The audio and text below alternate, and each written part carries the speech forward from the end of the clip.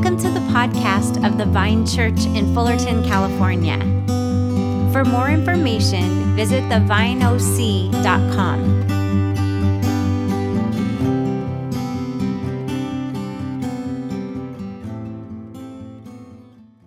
Pentecost, as it would have been called, was a real celebration of God's gift of creation. In fact, originally it was kind of an agricultural celebration of the new harvest. But there was also a celebration of the creation of God's people, that is, the people called Israel. Now, I happen to know that talking about the Holy Spirit, even in church, often brings up a whole bunch of different views about how this mysterious Spirit of God works in people's lives. And, for some folks, Acts chapter 2 sets a very firm paradigm about how the Holy Spirit always works in people's lives, especially the speaking in tongues part. For others, the story is more of a one-off event and shouldn't be considered as something that would keep happening to people on a regular basis. And of course, out from those, there's all kinds of other views as well. I have heard some very energetic debates about this topic, and you probably have too. Sometimes in those debates, we wonder where the Spirit of the Lord is, but that's different. But a few years ago, I heard the then president of Fuller Seminary, Dr. Richard Mao, speak publicly about a friendship, a friend of his on the faculty at Fuller who was Pentecostal. And now Dr. Mao's Presbyterian, pretty firm on that. And so it was really easy to kind of imagine what sort of conversations they might have about the nature and the work of the Holy Spirit. But Dr. Mao said something that I have always found incredibly helpful. He said, when my friend prays, he prays in tongues. I don't do that, he said, but I'm glad that my friend does. For me, that's just a really good place to rest. Well, the story that Luke gives us in Acts chapter 2 is really a continuum of a theme that runs all through Scripture, really beginning with Genesis chapter 12, way back in Genesis, where God tells Abram that Abram's descendants will bring blessing to all the families of the earth. Now, that message pops up periodically. You see it again in Genesis 22. It pops up in the Psalms. It comes into the New Testament. And this is the beginning of a focus on God's people, the people called Israel, and how they will embody the mission of God to a world that has just gone off the rails. The end of Luke's gospel, Luke sets the stage when he quotes Jesus saying that repentance and forgiveness of sins is to be proclaimed in his name to all nations, beginning from Jerusalem. Now, you probably know that Luke and Acts are book 1, book 2, both by Luke. They ought to be together in the Bible, don't you think? Matthew, Mark, John, Luke, Acts. I'll see if I can get somebody to deal with that. But the idea of God's heart for all the families of the earth, all the nations, is really crucial for getting our minds around what was even going on here in this story in Acts chapter 2. Now, the people who were all gathered that day for the Feast of Pentecost would have been mostly Jewish pilgrims, perhaps some proselytes, who had come from the surrounding nations outside of Israel, where their ancestors had been exiled many years ago. Some may have even just gone there voluntarily because they wanted to set up businesses or find work or something like that. And while these folks were all still Jewish people, they were part of the family, they were also natives of those other nations, and they would have been raised with the languages and the dialects of the various regions where they lived. Now, Jesus' disciples, like a lot of folks in that time, in that place, would have spoken Aramaic on a daily basis and probably were conversant in Koine Greek, common language Greek, because that was the lingua franca, the common language of the Roman Empire, so most everybody spoke Greek as well. And the gathered pilgrims there would have probably been fluent in one or the other or both of those languages, depending on where they had come from. Well, communicating what God had done in and through Jesus on that particular day could have been very efficiently accomplished if the disciples would have just divided themselves up into two groups, with this group speaking Aramaic, this group speaking Greek, just two languages, not all that complicated. All the bases would have been covered by doing that, except it didn't happen that way. In fact, the disciples didn't even engineer what did actually happen. When you read the text, you realize it just sort of exploded out of them. It was a cacophony of praises to God articulated in all the recognizable languages of the gathered pilgrims. I mean, it is no wonder that people heard all this noise and said, these guys have got to be drunk. Even if it is only 9 o'clock in the morning, because it's 5 o'clock somewhere. But you know, the outpouring of the Holy Spirit and the subsequent speaking out in the various languages of the people was the work of God, who was demonstrating in a very powerful way his intentions for the world. And his intentions were that his people, his renewed, reborn people who would claim Jesus as Lord, would bring blessing to all the families of the earth. In fact, they would bring this blessing by proclaiming repentance and the promise of forgiveness of sins to all who would hear. And how would they do that? These gathered pilgrims who just heard a sermon from Peter that was rather scathing in its content. Well, first of all, these folks would respond to Peter's message that he had preached to them no matter its difficulty. And quite a few people did respond very positively to to Peter's message. And second, they would experience a whole new kind of community together. They would begin to share resources and food and dine together and be together in some brand new ways. And they would do it right there in Jerusalem as a people born of God's Spirit. And then finally, they would go home again. See, after the Feast of Pentecost, they all had to go back. They had stuff to do, work to do, businesses to run, family to take care of, and so on. And they would go back home to all the nations of the earth, at least the nations of the earth that the people of that time knew even existed somewhere in the Mediterranean basin. They would go back to all the things that were important to them. They would resume their lives outside of Israel, and they would be launched right out of Jerusalem. Well, the work of God on the day of Pentecost was certainly for the benefit and the blessing of the gathered people. But it was also a missional work, a work of God's missionary enterprise, because the people would go back to those home countries and they would bear witness to God's work in and through Jesus, for as much as they understood it. Well, there is no doubt in Scripture that the Holy Spirit, the very Spirit of God, fills and overwhelms and directs people toward God's mission in the world. However, it would be a mistake to view the presence and power of the Holy Spirit in our lives as something that is strictly utilitarian. That is, sort of like getting fueled up just to go get a job done. If you were to go to a Bible search site, like BibleGateway.com, we used to use, concordances and flip painfully through them. Now just ding, ding, ding, bzz, there it is. It's magical.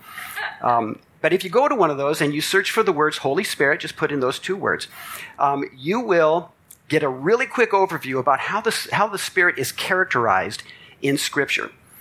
And here are some of the things that you would discover. That the Holy Spirit brings power to human beings, power to proclaim healing, to cast out demons, to discern spirits, to preach the gospel.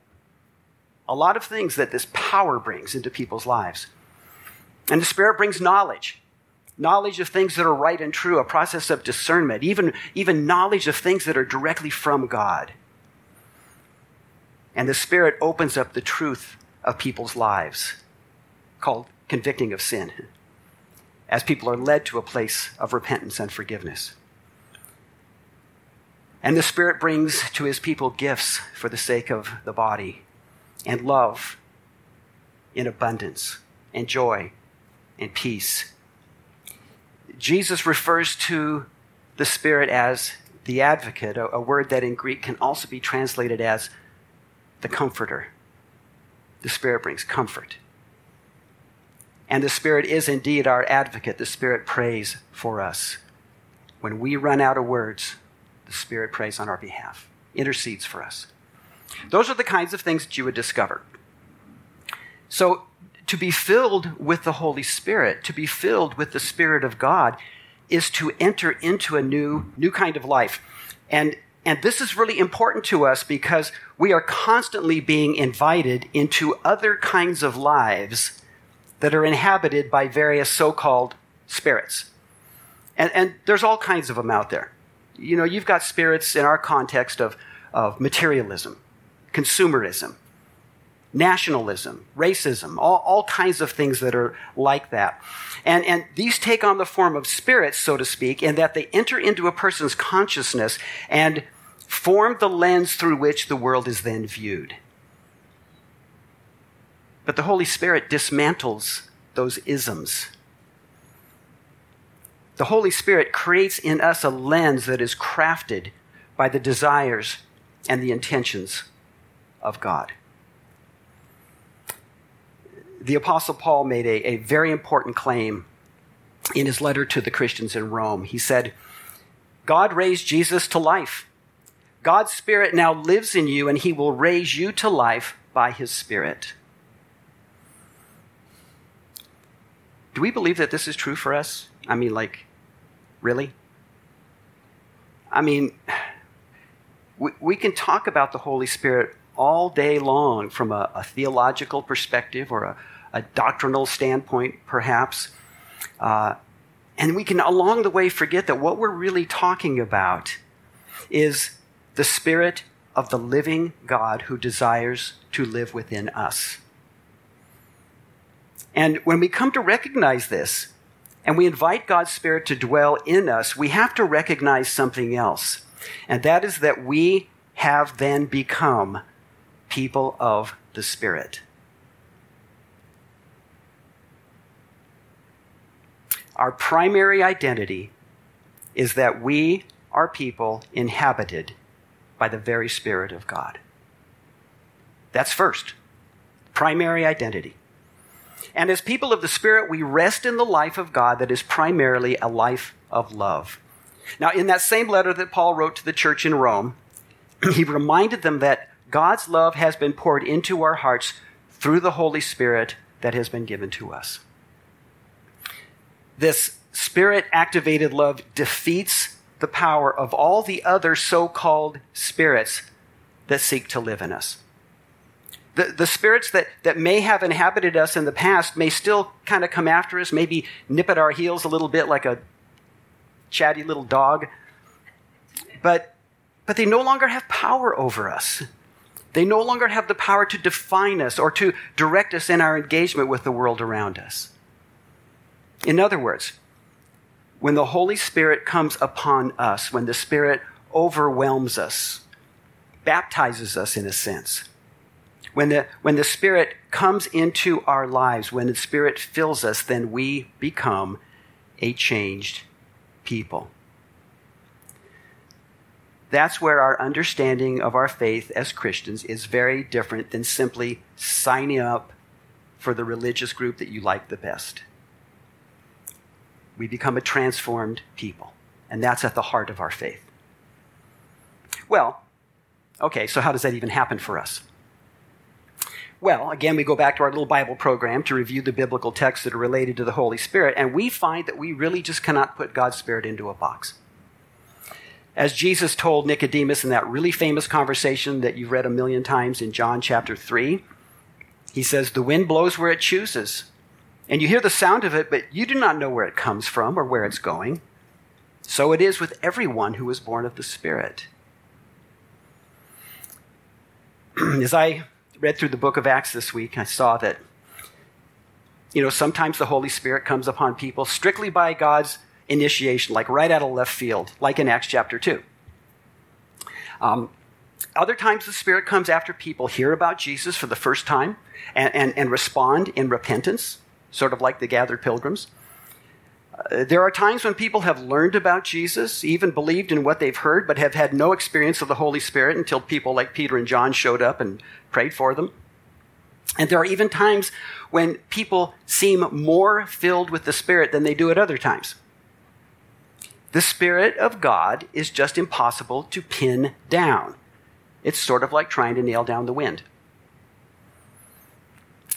You know, I believe that God is incredibly patient and generous with us.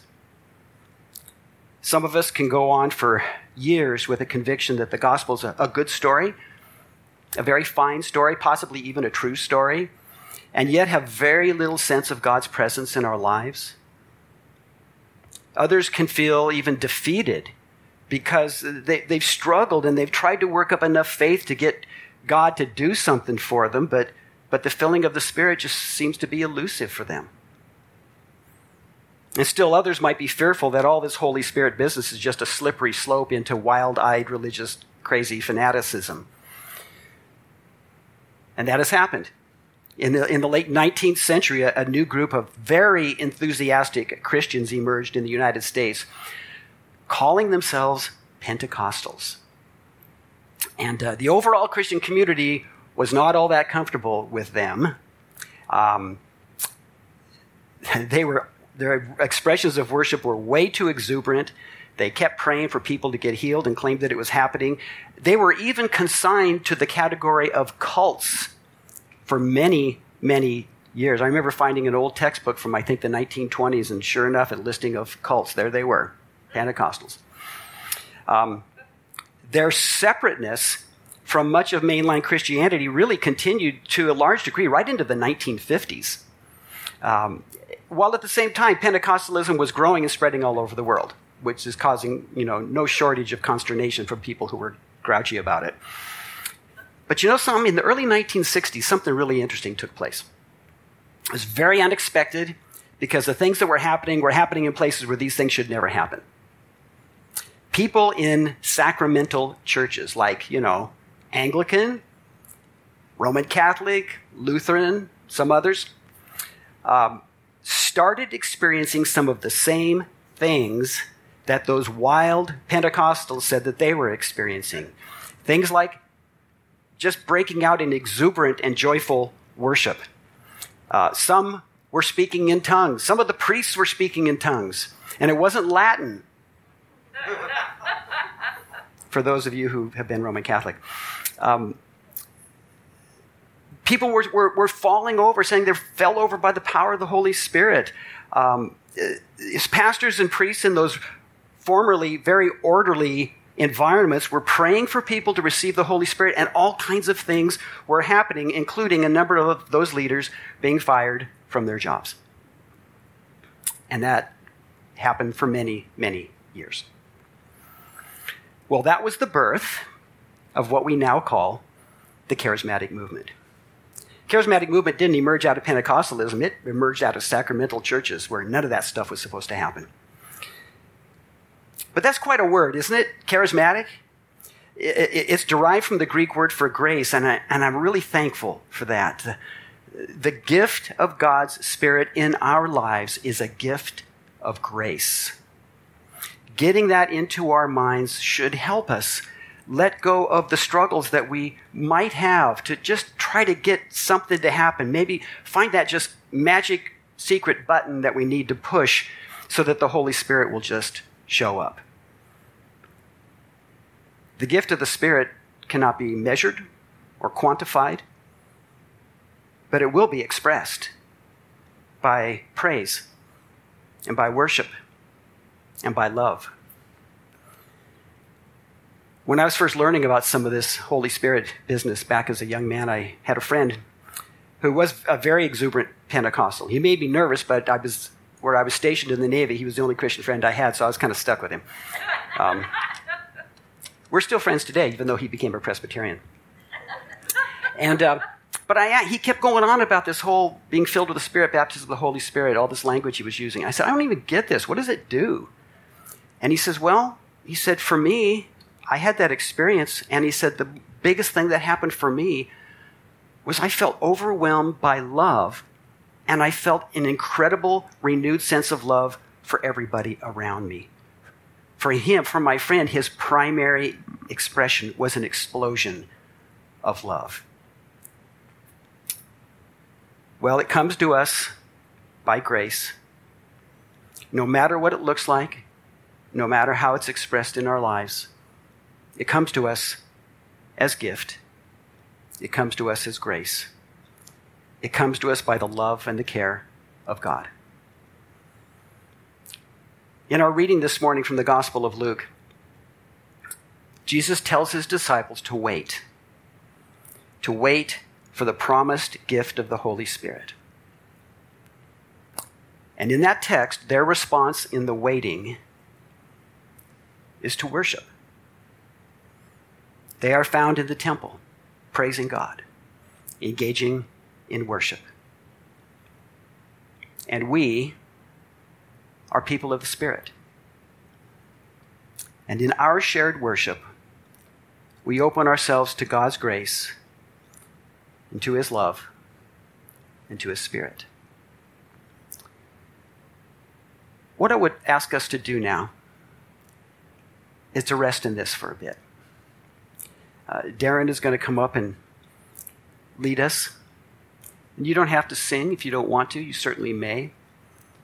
But I want to encourage you to open yourselves up to the Spirit of God in whatever new way the Spirit has in mind.